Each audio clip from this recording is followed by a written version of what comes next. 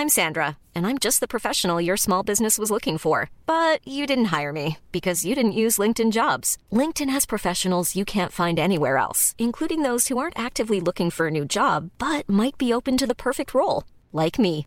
In a given month, over 70% of LinkedIn users don't visit other leading job sites. So if you're not looking on LinkedIn, you'll miss out on great candidates like Sandra. Start hiring professionals like a professional. Post your free job on linkedin.com/people today. There's never been a faster or easier way to start your weight loss journey than with PlushCare.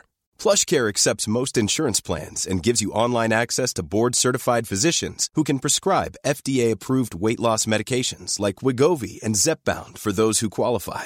Take charge of your health and speak with a board-certified physician about a weight loss plan that's right for you. Get started today at plushcare.com/weight loss. That's plushcare.com/weight loss. plushcare.com/weight loss.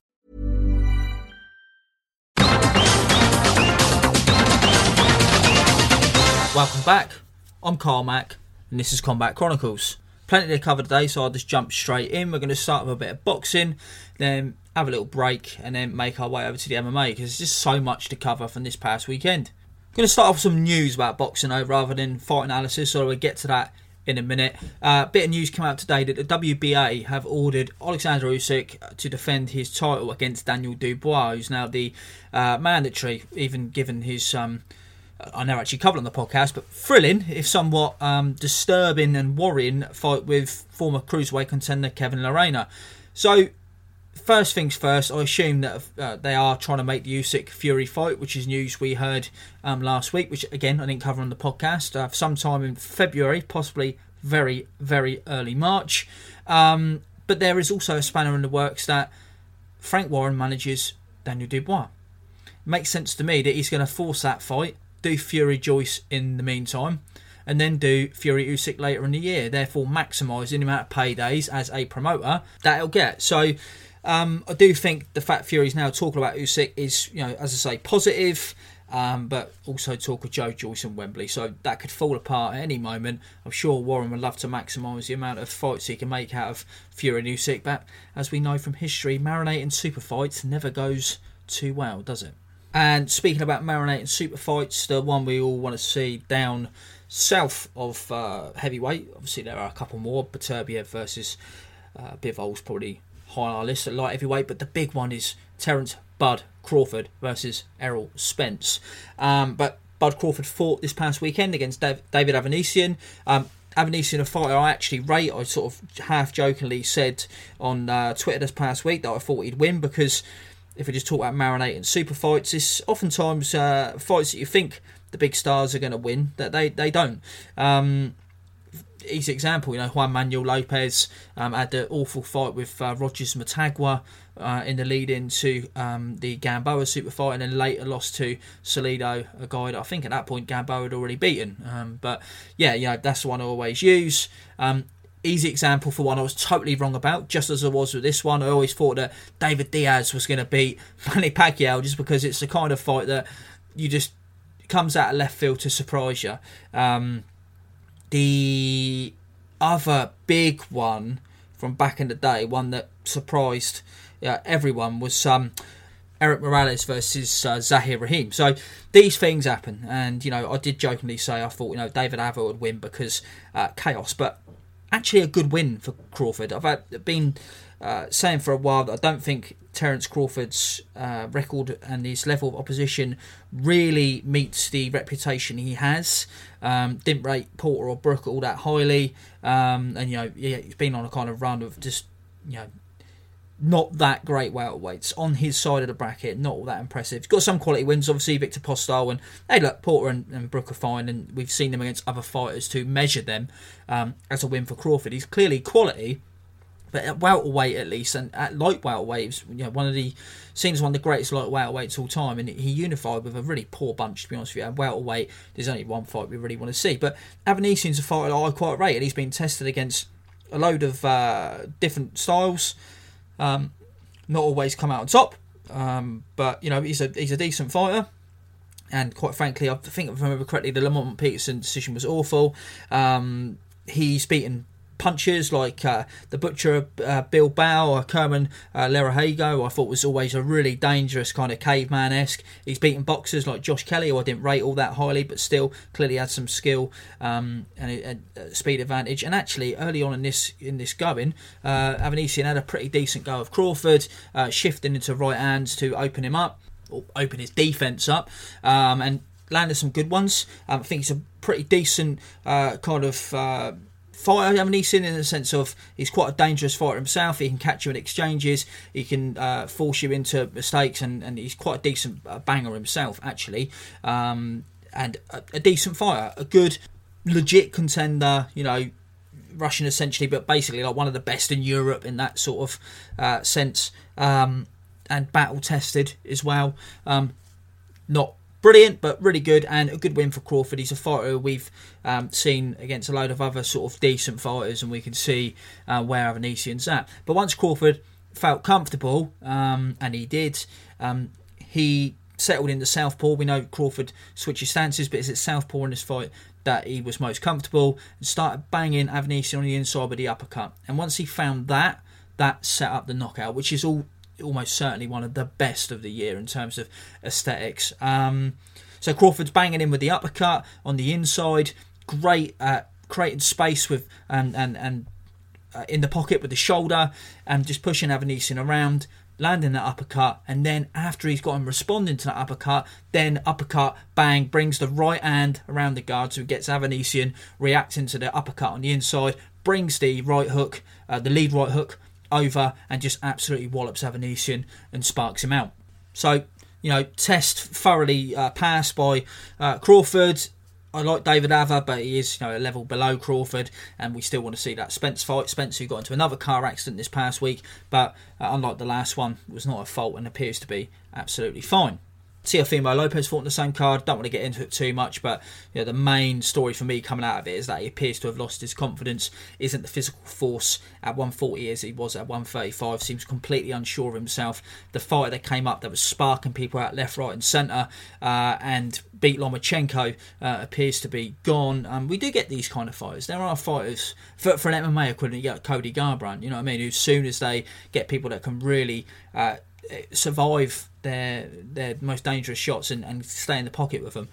That was not the instance in this fight with Lopez, but someone who can do something a little bit wily, lead you on the shots, etc. Don't want to play your game and not intimidated by your game. Suddenly they fall apart, and Lopez, I hate to say he's a flash in the pan, but I've seen fighters before similar to this that have a really good run and then fall off. I mean, fucking hell, the guy that beat him, George Kambosos, appears to be exactly the same. But certainly Teofimo Lopez on the way up looked elite level, looked top class, and it's a shame. And I hope he, regardless what you think how annoying he is and his dad, I hope he can re-find his spark. A fighter who needs absolutely no help whatsoever finding a spark, but like the aforementioned Bud Crawford, is a top tier pound for pounder in search of a big fight, is Naoya Inoue, who today, as I record this part of the podcast, fought Paul Butler and unified the last required bantamweight title.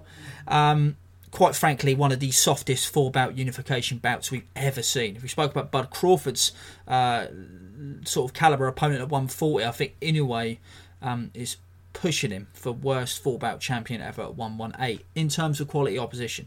Inoue himself, quality fighter at bantamweight, and probably a tier, just a tad above Bud Crawford in that regard, because he did face one of the hardest punches of all time, and a couple of half-decent fighters too.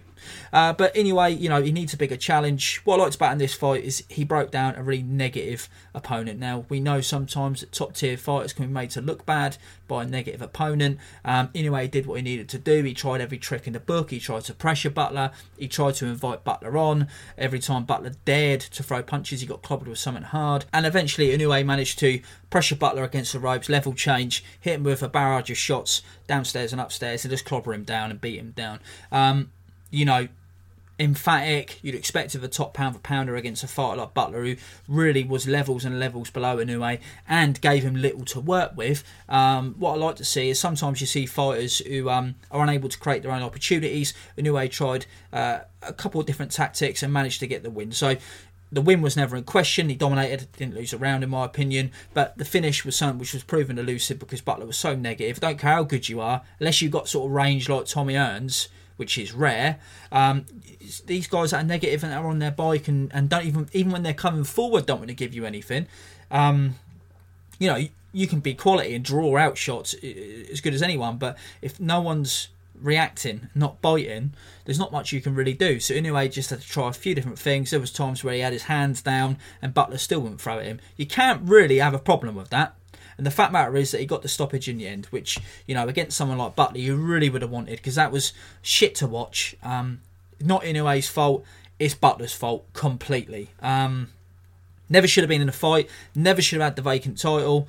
Not a very good fighter. And, comparatively to Inoue, who is without a doubt one of the top 10 pound-for-pound fighters in the world, one of the most electric offensive forces in the game, and one of many top-tier punchers that we've got today, happy to say. As for Inoue next, I think I spoke before, it was either Fulton or Akhmadaliev. Looks like Fulton's going to move up to featherweight, so maybe Inoue will fight for a vacant title win in the wake of his leaving the division. But for me, the big one now, if Fulton is indeed leaving, is the Inoue versus Murodjon Akhmadaliev fight, the top quality Uzbek, who, man, that would be a really quality matchup. And anyway, he really does need top tier matchups. He's not got the quality of opposition befitting the quality of his fighting style, quite frankly, and his skill. So everyone knows him now. He's well known amongst boxing fans and hardcore alike as a really exciting fighter. The legend of Monster continues to grow. I would say the sub featherweights are probably my expertise in the history of boxing. I think that's fair to say. Fighters that I've probably researched and written about the most, especially the bantamweights. If you had put a gun to my head and asked me, where does Inoue, now unified full bout champion, rank in the sort of pantheon of great bantamweights? Well, his head-to-head ranking would be a lot higher than his actual ranking. I would say he wouldn't even make the top 20 of all time. But as we're talking about bantamweights and boxing, let's move across to bantamweights and MMA. Obviously, completely different division. We're talking 118 in boxing, 135 in MMA. But before we get to those fights, let's take a little commercial break. There's never been a faster or easier way to start your weight loss journey than with PlushCare. PlushCare accepts most insurance plans and gives you online access to board-certified physicians who can prescribe FDA-approved weight loss medications like Wegovy and Zepbound for those who qualify. Take charge of your health and speak with a board-certified physician about a weight loss plan that's right for you. Get started today at plushcare.com/weight-loss. That's plushcare.com/weight-loss. plushcare.com/weight-loss. Mom deserves the best, and there's no better place to shop for Mother's Day than Whole Foods Market. They're your destination for unbeatable savings, from premium gifts to show-stopping flowers and irresistible desserts. Start by saving 33% with Prime on all body care and candles. Then get a 15-stem bunch of tulips for just $9.99 each with Prime. Round out Mom's menu with festive rosé, irresistible berry chantilly cake, and more special treats. Come celebrate Mother's Day at Whole Foods Market.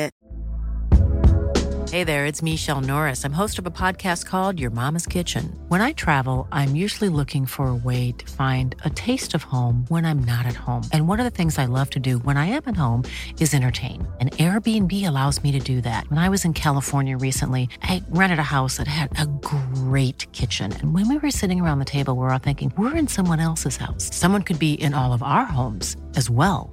If you have a home, but you're not always at home, you have an Airbnb. Your home might be worth more than you think. Find out how much at airbnb.com/host. Millions of people have lost weight with personalized plans from Noom. Like Evan, who can't stand salads and still lost 50 pounds. Salads generally for most people are the easy button, right? For me, that wasn't an option. I never really was a salad guy. That's just not who I am. But Noom worked for me. Get your personalized plan today at Noom.com. Real Noom user compensated to provide their story. In 4 weeks, the typical Noom user can expect to lose 1 to 2 pounds per week. Individual results may vary. So we are going to talk a little bit about Bellator before we get to this week's numbered UFC event. Bellator 289, only because we're trying to keep abreast of the goings on in their bantamweight GP, and obviously I'll look at the 155 GP when that gets started in earnest, which I imagine is going to happen after the Bellator versus Ryzen card on New Year's Eve. Bit of a mixed bag, this bantamweight GP. Obviously we lost Sergio Pettis. I previously covered on the podcast that we probably thought that Kyoji Horiguchi was robbed against Patchy Mix.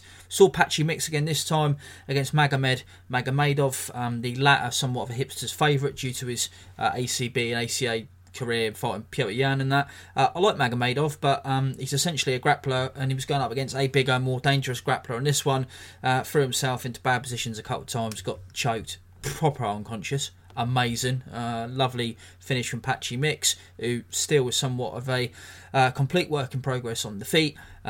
Big, strong wrestler type. Whatever. He's going to the final. He's going to be fighting Rafion Stotts, who's the interim champion, who had a pretty dreadful fight with the completely abysmal Danny Sabatello, and that's the fight we're really going to focus on, because I like Stotts as a out of UFC bantamweight. Think he's really good. D2 wrestler taking on D1 wrestler here. Sabatello has nothing but wrestling. Even with Mike Brown in his corner and as an ATT member, just truly dreadful in terms of modern MMA, like proper 2004 wrestle-fuck style stuff. Doesn't really mount any offense whatsoever in grappling, in ground and pound, striking. He's got a couple of teeps, the odd snap kick, all completely ineffective. Shite, lunges in with punches here and there. He's just crap. And then you might say, well, you're just treating him badly because he's got a bad attitude, and that's his personality. Well, the fact of the matter is, if you're going to come out and talk as much shit as he does, don't be this shit at MMA. But the reason I'm saying that is, even shooting from outside in open space with no strikes to mask it, he still had some success actually wrestling Stotts. And that's basically all Sabatello has. He's a completely one note, as I say, 2004 style wrestler. Don't get me wrong, Stotts was able to defend at times, but it also got himself in some bad situations.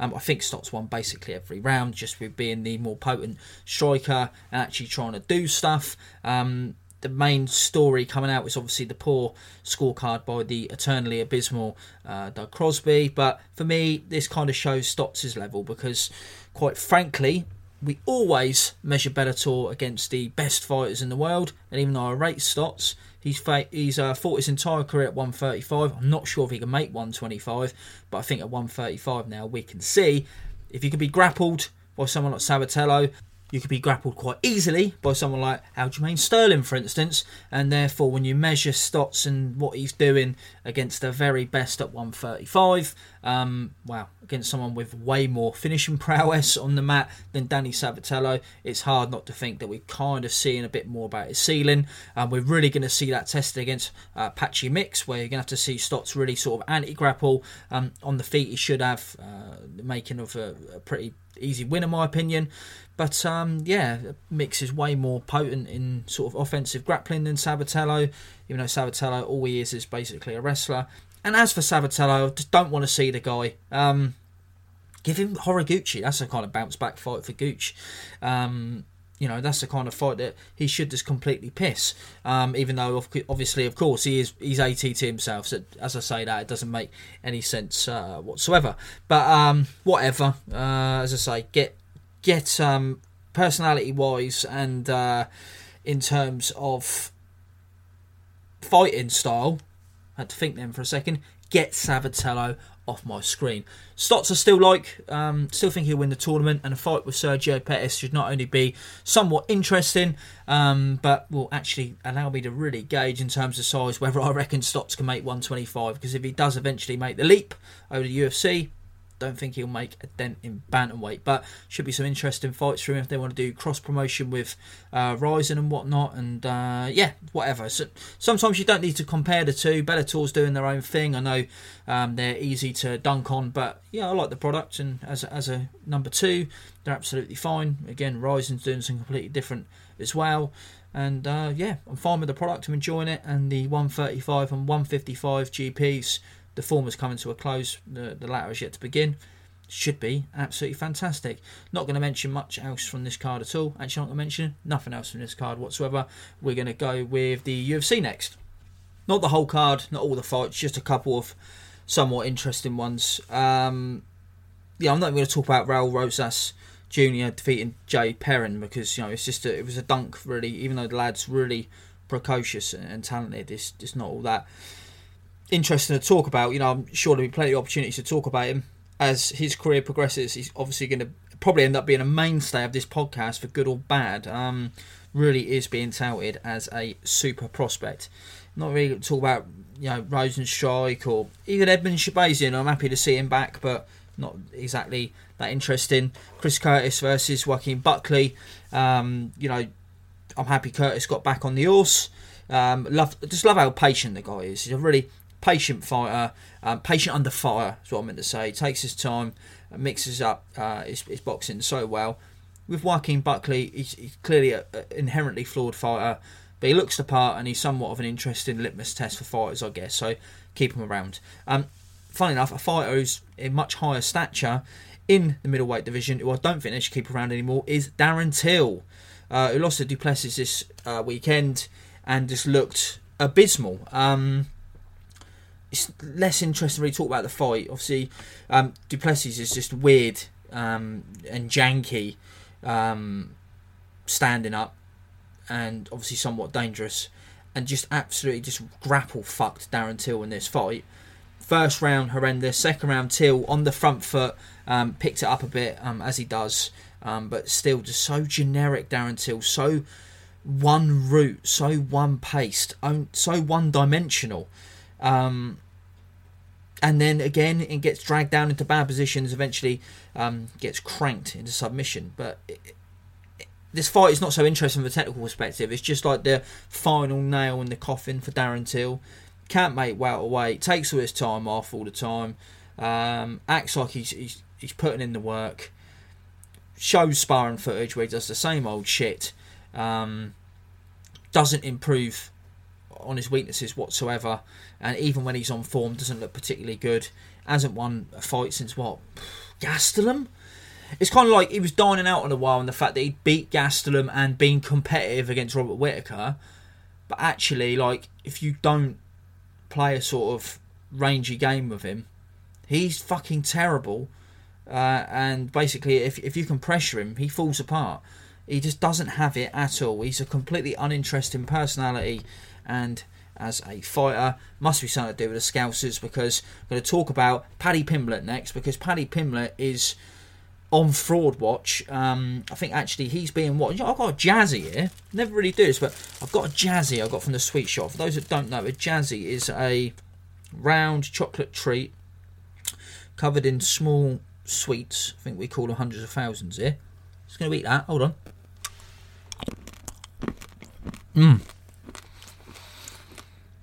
Hold on. Wait there. So ASMR.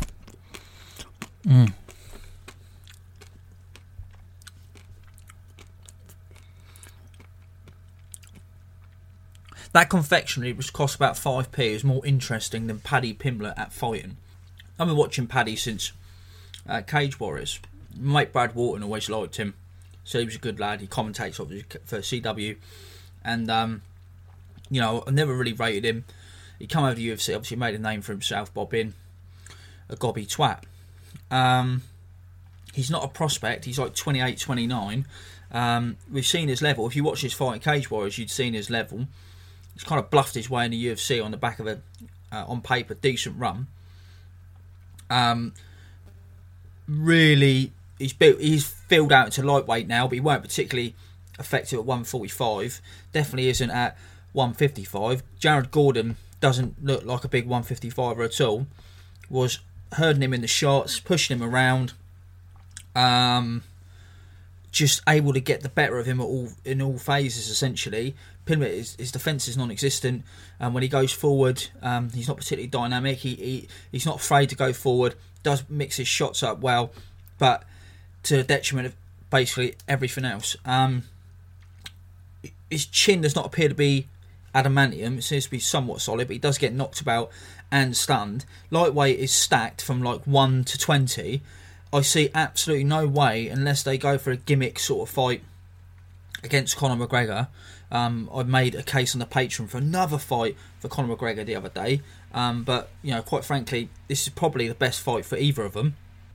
And they're kind of going to have to cash out on Pimblett soon, because if they match him too tough, as I'm going to talk about in a second with another fight, it's going to get found out in far more severe fashion than the fight I'm going to talk about. Pimblett's going to get sparked out. They might as well cash in and let someone like Conor McGregor spark him out to give him somewhat of a notable name to come back on, because Paddy Pimblett, regardless of what you think in terms of his sporting prowess and achievements, is a notable name in MMA now. People know him. Interestingly, I think this last week or so has done some severe damage to the perception of him amongst the MMA casuals, because he's now finally fighting on a big pay-per-view with some serious excitement behind him, not just on a UK card, and it's been twatted around by Gordon, who quite frankly is somewhat generic in my opinion. Obviously he's good in a couple of phases, but is somewhat of a generic fighter. Paddy Pimblett looked about as bad as 50-year-old Leonardo Santos did in his fight against Gordon earlier on from this year. So, again, not much to talk about from a technical perspective about a fight outside of the fact that Paddy Pimblett is not very good. And again, I'm sure people will say, well, you just don't like the guy. It's nothing to do. I couldn't care less about what he's like as a personality. He does contradict himself, and some Scousers are particularly grating. But I wouldn't take that into account when assessing his in-cage ability. I don't like Sean O'Malley. Anyone who heard me wax lyrical about what I liked from his performance against Piotr Jan earlier on this year will know that I don't take personal bias into my assessment of fighters. Paddy Pimblett is just not very good. And this idea that he's going to improve and all he seems to do is blow up in between fights in terms of his weight, he's clearly got the attitude that he seems quite entitled. And I don't think he's actually got the athletic the athletic ability to improve much or to make up for his lack of technique. And if he was like a massive puncher and fought like this, or if he had like an iron chin and I know he's quite scrambly, but if he really was like a high level grappler and was doing this, let's say he was fighting like this on the feet, but he was Ben Askren, that would be interesting. There will be fights they can make for him that he can win, but I don't think it's going to be anyone in the top 15 of lightweights. Clearly they're going to try and do what they did with Sean O'Malley and kind of work him up the best way they can. He's nowhere near the talent that Sean O'Malley is, and that's in an even deeper division currently in 135. So if you put Paddy Pimblett in with a Piotr Jan equivalent, if Alex Volkanovski was moving up to 155 to fight Paddy Pimblett and not Islam Makhachev, I don't think anyone would be particularly worried. But Paddy Pimblett, put him in a fight against someone notable. You might be able to put him on a fight night headliner against Tony Ferguson. Maybe he could win that fight.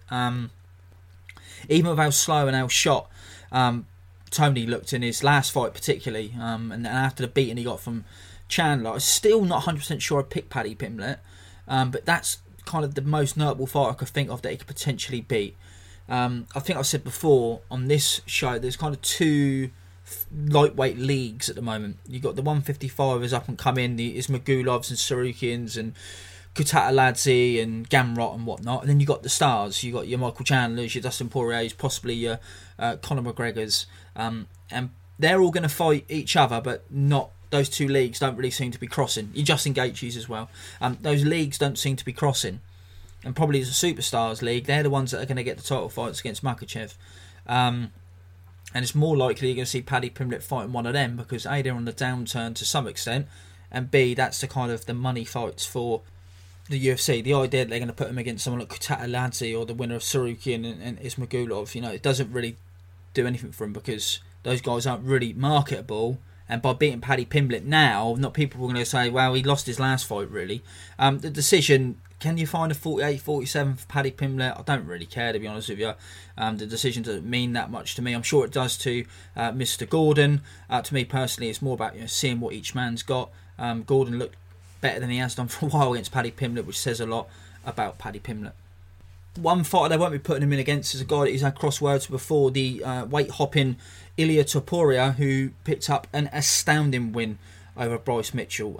Mitchell was just an absolute menace on the mat. Topuria dominated him there. In terms of his offense, absolutely love the guy. Love how he just throws hell for leather, and how he sort of herds people on the shots by. He's a bit like Arthur Abraham. If you remember him, he was a middleweight and super middleweight. Throws wide to lead you onto something else. Just moves you around with these big wide swings. The big sort of powerful, I think it was a knockdown sequence, but definitely the big sequence was Topuria. He's not upright like Alexis Arguello, but it reminds me of the Arguello-Ray Mancini combination. It was a great combination.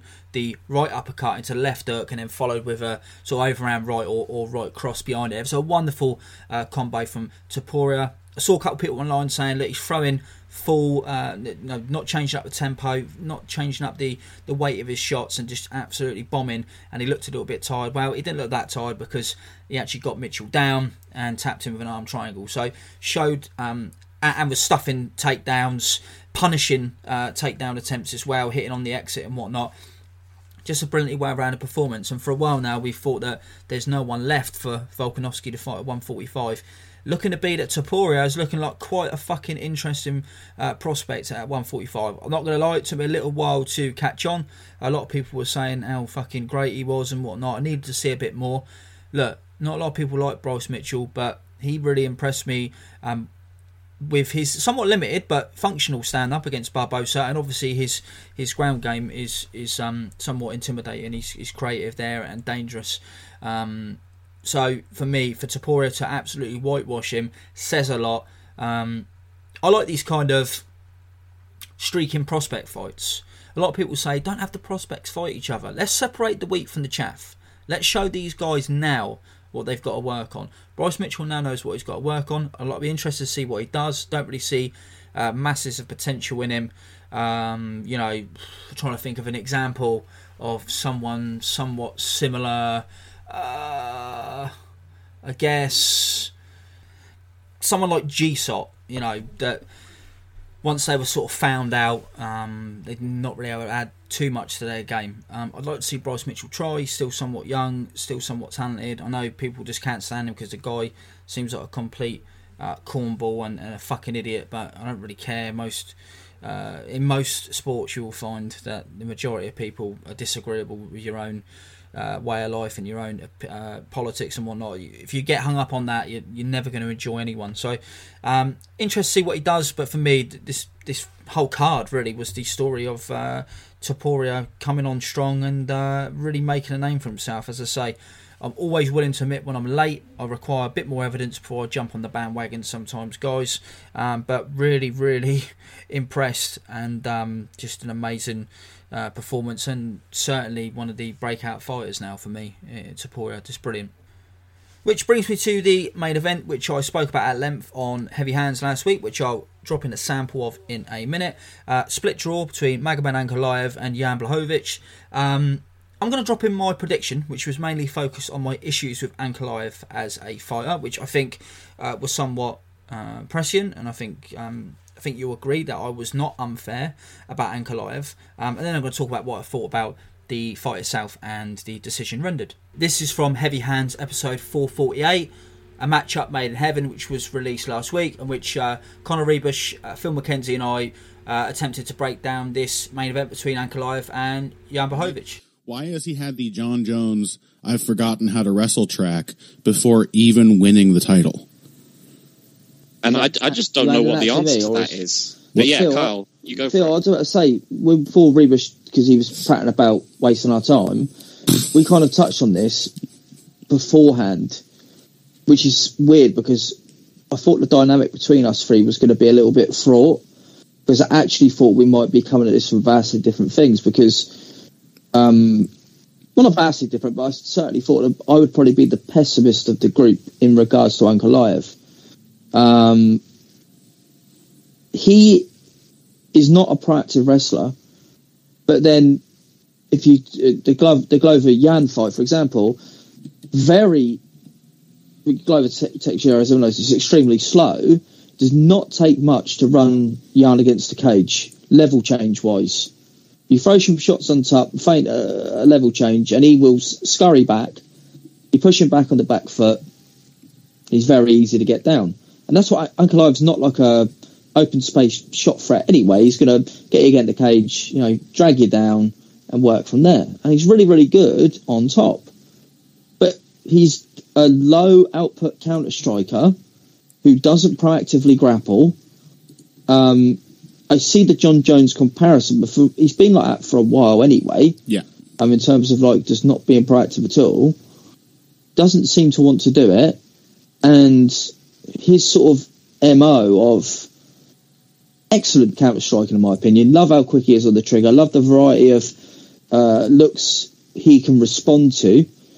And I want to preface this actually by saying I think Uncle Ive will beat Jan Blachowicz, which I'm sure we'll get into in a minute. But I find him, and I know this is going to cause some issues with certain listeners because I know he's got a fan base, and I know people are desperate for some sort of prime and interesting light heavyweight to latch onto, and the hope that we'll get some sort of Habib adjacent fighter at 205. But he just seems to be, and I think I mentioned this before on the podcast, some people are just inherently passive, and some people just aren't able to do consistently what they should be able to do. And he just seems to be a guy who's really comfortable countering and not very proactive. And actually, he's not a proactive jabber. So when he's not really, all I'm trying to say is, Uncle Ivy, when he's not doing what he needs to be doing, he isn't really doing much at all. Not a proactive jabber, not a proactive leg kicker. Love the sort of open stance rear side body kick, which he uses a lot, or the snap kick. Both really good tools. Jan Blachowicz is pretty good at defending those tools. That limits what Uncle Ive can do in this fight even more so. And yeah, what should be a relatively straightforward fight for Uncle Ive, he isn't going to make it that, and we're going to have probably a pretty tepid kickboxing match. Is that fair to say? It seems very likely, and I think honestly, once you consent to a tepid kickboxing match, I'm no longer confident at all that he's going to beat Jan Blachowicz. Because this is the best range kickboxer he will have tried that against, if he sticks to the route he's been doing lately. And again, he didn't try to take Thiago Santos down until the 4th round of a fight. And got clobbered with a left hook in an exchange, which, Yeah. So, this was a guy who, Thiago Santos... So essentially, you can go check out that whole discussion. I think it's usually previews after the fact aren't really that interesting, but I think we actually picked up on a lot of interesting stylistic quirks of Uncle Ive, and why Blachowicz would be a pretty stiff challenge for him. Although I thought that Uncle Ive would get the job done by decision. Arguably, he did deserve to. We'll get into that in a minute. That's not as interesting as the fight itself. But the main crux of all of our arguments, which, as I alluded to in that clip, I was surprised that Phil and Connor were going to be as pessimistic as I was. And it's not negative. It's not, I don't like Uncle Ive, as so many of his fanboys seem to think. People get so personal about this stuff. They're genuine deficiencies in how he approaches fights. Even DC, halfway through the second round, said, "You're fighting Jan Blachowicz, why are you not wrestling as your primary tactic?" And that's just something that Uncle Ive doesn't do as often as he should, and that was something which I think we all correctly pointed out in that preview on Heavy Hands. And Uncle Ive is essentially a low output counter striker, isn't as dynamic going forward. Pointed out more than once on that episode, if you care to listen to it, or if you already have, you already know about how proficient I feel that Uncle Ive is as a counter striker. I think he's excellent, really fast trigger, a number of different ways of approaching different attacks. Can counter kicks with punches, can step out of range and bang you with counter kicks, can hit you with an array of different counter punches, aggressively coming into you as you go for him, or stepping back, making you miss and clobbering you as well. These are things which are really, really impressive facets of his game. So I don't think I just don't like the guy. I think he could be better. That's the problem. There's a lot of talk about the decision, and I will talk about it for a little bit now, and how it sort of hung on the first round. And actually, I think the first round's one of those. It's Uncle Ive scoring more punches, one thing I thought was interesting was Jan Blachowicz, I mentioned in that, it wasn't in that clip, but on heavy hands, really good at defending kicks. And rather than throwing round or throwing low kicks, which Ankalaev should do more of anyway, he was using like a sort of rear push kick, a straight one, which is obviously harder to defend, and that was quite a good weapon for him in the first round, but mainly it was punches versus kicks. For me, we know that kicks should weigh more than they do on the scoring criteria, and there was a good left hook in there from Jan Blachowicz as well. That round can go either way, and anyone saying that it's clear cut, you don't know what you're talking about. You're pushing an agenda. So let's just say that go either way, but it could easily go Jan Blachowicz's way. The second round was all Jan as he started timing Ankalaev with kicks, inside, outside, causing Ankalaev to change stance from his preferred southpaw stance. Jan also started.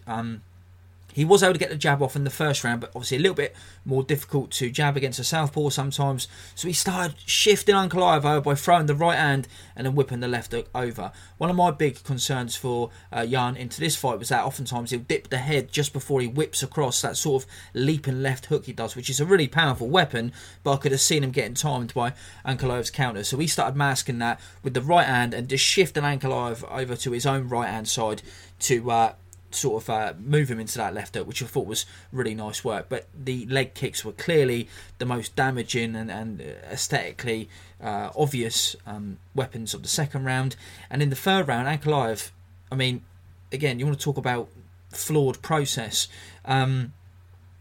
You also speak about the Brendan Ingle guys, and now they add the process with their shifting, and there'll be grids written on the floor, and this is where you change, and when you throw, you move to here, and it's fine to shift into stances masked with shots.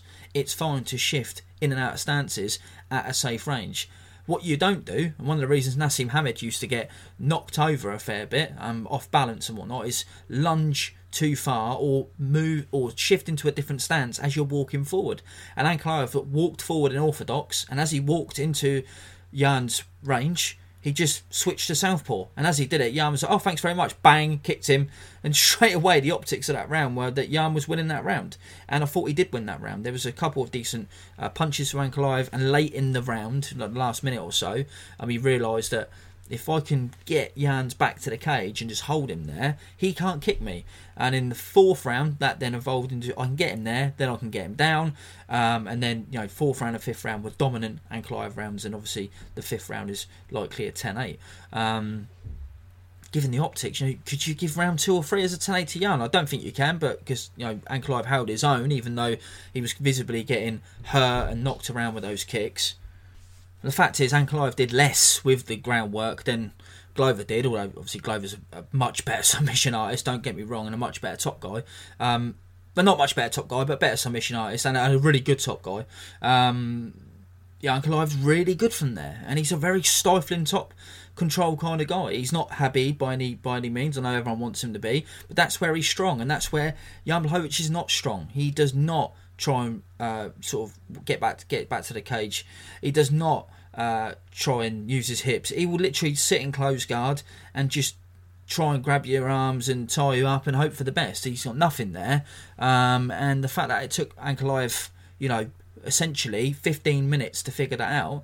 If that was a 3-round non-title chief support fight, as it was originally going to be, I think, on the undercard of obviously Jiri Prochazka and Glover Teixeira 2, then Jan Blachowicz would have won a decision pretty clearly. Would have won rounds 2 and 3. So I know people will say, well, Ankalaev was planning for 5 rounds. He's still not making the right decisions. He is, despite his obvious talents, he's clearly has not got the strongest sort of fight IQ. I think that's fair to say. I actually think even despite the fact that he could have possibly won this fight, and probably should have done, and I promise you we'll get to those scorecards in a minute. Is it a candidate for right or robbery? It's not that interesting. We'll do a little mini right or robbery in a second. I think you get what you reap what you sow, essentially. And if Ankalaev had listened to Heavy Hands last week, he would have decided to wrestle a little bit earlier. And I know people will say it's not that easy. You can't just shoot a double leg. Do you ever seen Jan Blachowicz fight? You know what I mean? It is that simple. The fact of the matter is, when Ankalaev was coming forward and masking his work with just a flurry of punches. They're just throwaways. You can level change quite quickly on Blachowicz. He's not that hard to do a level change on. Glover Teixeira done it with really basic, just lumbering forward, big wide hooks, and then level change. You get in deep on him. Although I did really like, I think it was in the first or second round, maybe the second round, Ankalaev grabbed hold of a leg to counter a kick and was nowhere near finishing on the single, but grabbed the single desperately, and Jan used the old, if you've ever seen the famous Spaz and self-defense technique, someone grabs your leg, just fucking punch him in the face. Love that. As takedown defense, that's about as good as he's got. The scorecards, let's just say you give Jan Blachowicz round 1 just about, and let's say you only give him 10-9s in the other two, and then you give a 10-9 and a 10-8 to Ankalaev, then obviously you've got a draw, which is what we got. And if you give Ankalaev the first round tight, then you've got obviously the Ankalaev win, which would be 48-46. And if you do that, but maybe you give Blachowicz a 10-8 in one of those rounds due to the repeated, visible impact effects on Ankalaev, then maybe you've got a draw as well, and maybe if you go Jan in the first round and give him a 10-8, you also give Ankalaev a 10-8 later, you've got a fucking, what would you have, 47-46 to Jan. I mean, there are a number of permutations. I think more often than not Ankalaev would get the decision, but quite frankly, he kind of deserves this because he's fighting in a way that is not conducive to consistent success. I stand by my claim that he is good for 205. He is somewhat interesting for 205. And quite frankly, if it was a deeper division and if he was called John Smith, no one would really care about him. But he'll get another opportunity once we have another champion crowned, which, barring another draw or no contest or, I don't know, disqualification or something, is going to be between Jamal Hill and Glover Teixeira, and I think Hill's probably going to beat him. I think Glover Teixeira is, old anyway, slow anyway, and as I said before, I've seen it too many times where an old fighter gets into a really fucking sort of last man standing type war. I don't think Glover Teixeira is going to have too much left after that amazing fight with Yuri Prohaska and Jamal Hill. I don't rate him, but I think he could just clobber him early. I'm hoping the having Brazil on his side and the fact that he's just a wily vet will see Glover Teixeira through. If you ask me, if Jamal Hill wins, I'd rather see Alex Pereira go up and fucking fight him and smash him to bits. This current crop of light heavyweights don't exactly inspire confidence. I know everyone will want Ankalaev to get the next shot, but the really interesting fight in that division is, if Yuri comes back fighting someone like Pereira, I mean, it'd be fucking so much fun. Just absolute bedlam. It's the thing, Ankalaev, he could fight Alex Pereira, and if he does take, we know full well, right, yeah, he will not just wrestle someone who's really easy to wrestle. So he's going to probably stand up with someone like Alex Pereira for a couple of rounds. So think about that. Ankalaev could potentially fight a couple of people that are absolute layups for him stylistically. Quality fighters, dangerous fighters, 100%. Fighters that should be layups for him stylistically and could potentially throw it away due to bad in-cage decisions or just bad application or just passivity, essentially. So yeah, forgive me for not being completely enamoured with Magomed Ankalaev, because I'm not. Also, big fight this weekend, probably this weekend, I think I'm just going to talk about Sarukian versus Ismagulov. Would anyone have any problems if this week's podcast, assuming it meets expectations, is just about that fight? I think I'm going to do that. And then after that, going to have a couple of weeks off before we do. We've got Rise on Christmas Day. I'm hoping to catch some of that. And then we've got Rising on New Year's Eve. We're probably going to do a Patreon podcast on the Rising versus Bellator card for New Year's Eve. And then we're back on this feed, on the normal feed, for the end of year awards, which will be on New Year's Day or the day after. Still hoping to get Guide for Pride 1 out at the end of this month. Still working on it. It's actually getting quite fun now to work on as we get on the final stages of the writing, and I started to sort of think about what kind of music I want to use and whatnot. I think you're gonna really enjoy it. If you want to get access to that and other exclusive stuff, we've had this week the top 10 boxing matches of all time, in which I went over my top 10 boxing matches of all time. and how that list could have potentially changed since the last time I did it back in 2013. Gave some context on the fights, some sound clips, that sort of stuff. Spoke about what makes fighters and fights great. If you want to get access to stuff like that, head on over to Patreon, www.patreon.com/Combat Chronicles. Thanks as always for your patience. Thanks for listening. If you want to hit me up on Twitter, @CombatCR, let me know. If you're an Anchor Live fanboy, stay away. If you're a sensible person who wants to discuss fighting, please hit me up. Until next episode, peace out and have a good one.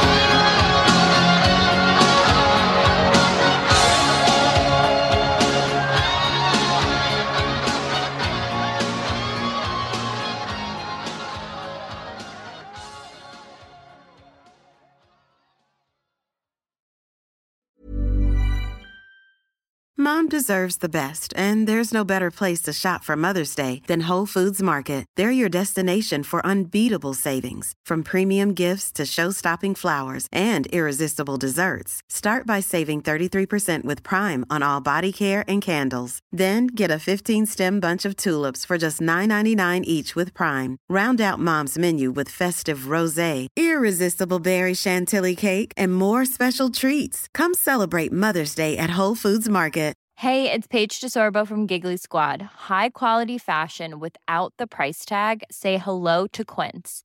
I'm snagging high-end essentials like cozy cashmere sweaters, sleek leather jackets, fine jewelry, and so much more. With Quince being 50 to 80% less than similar brands.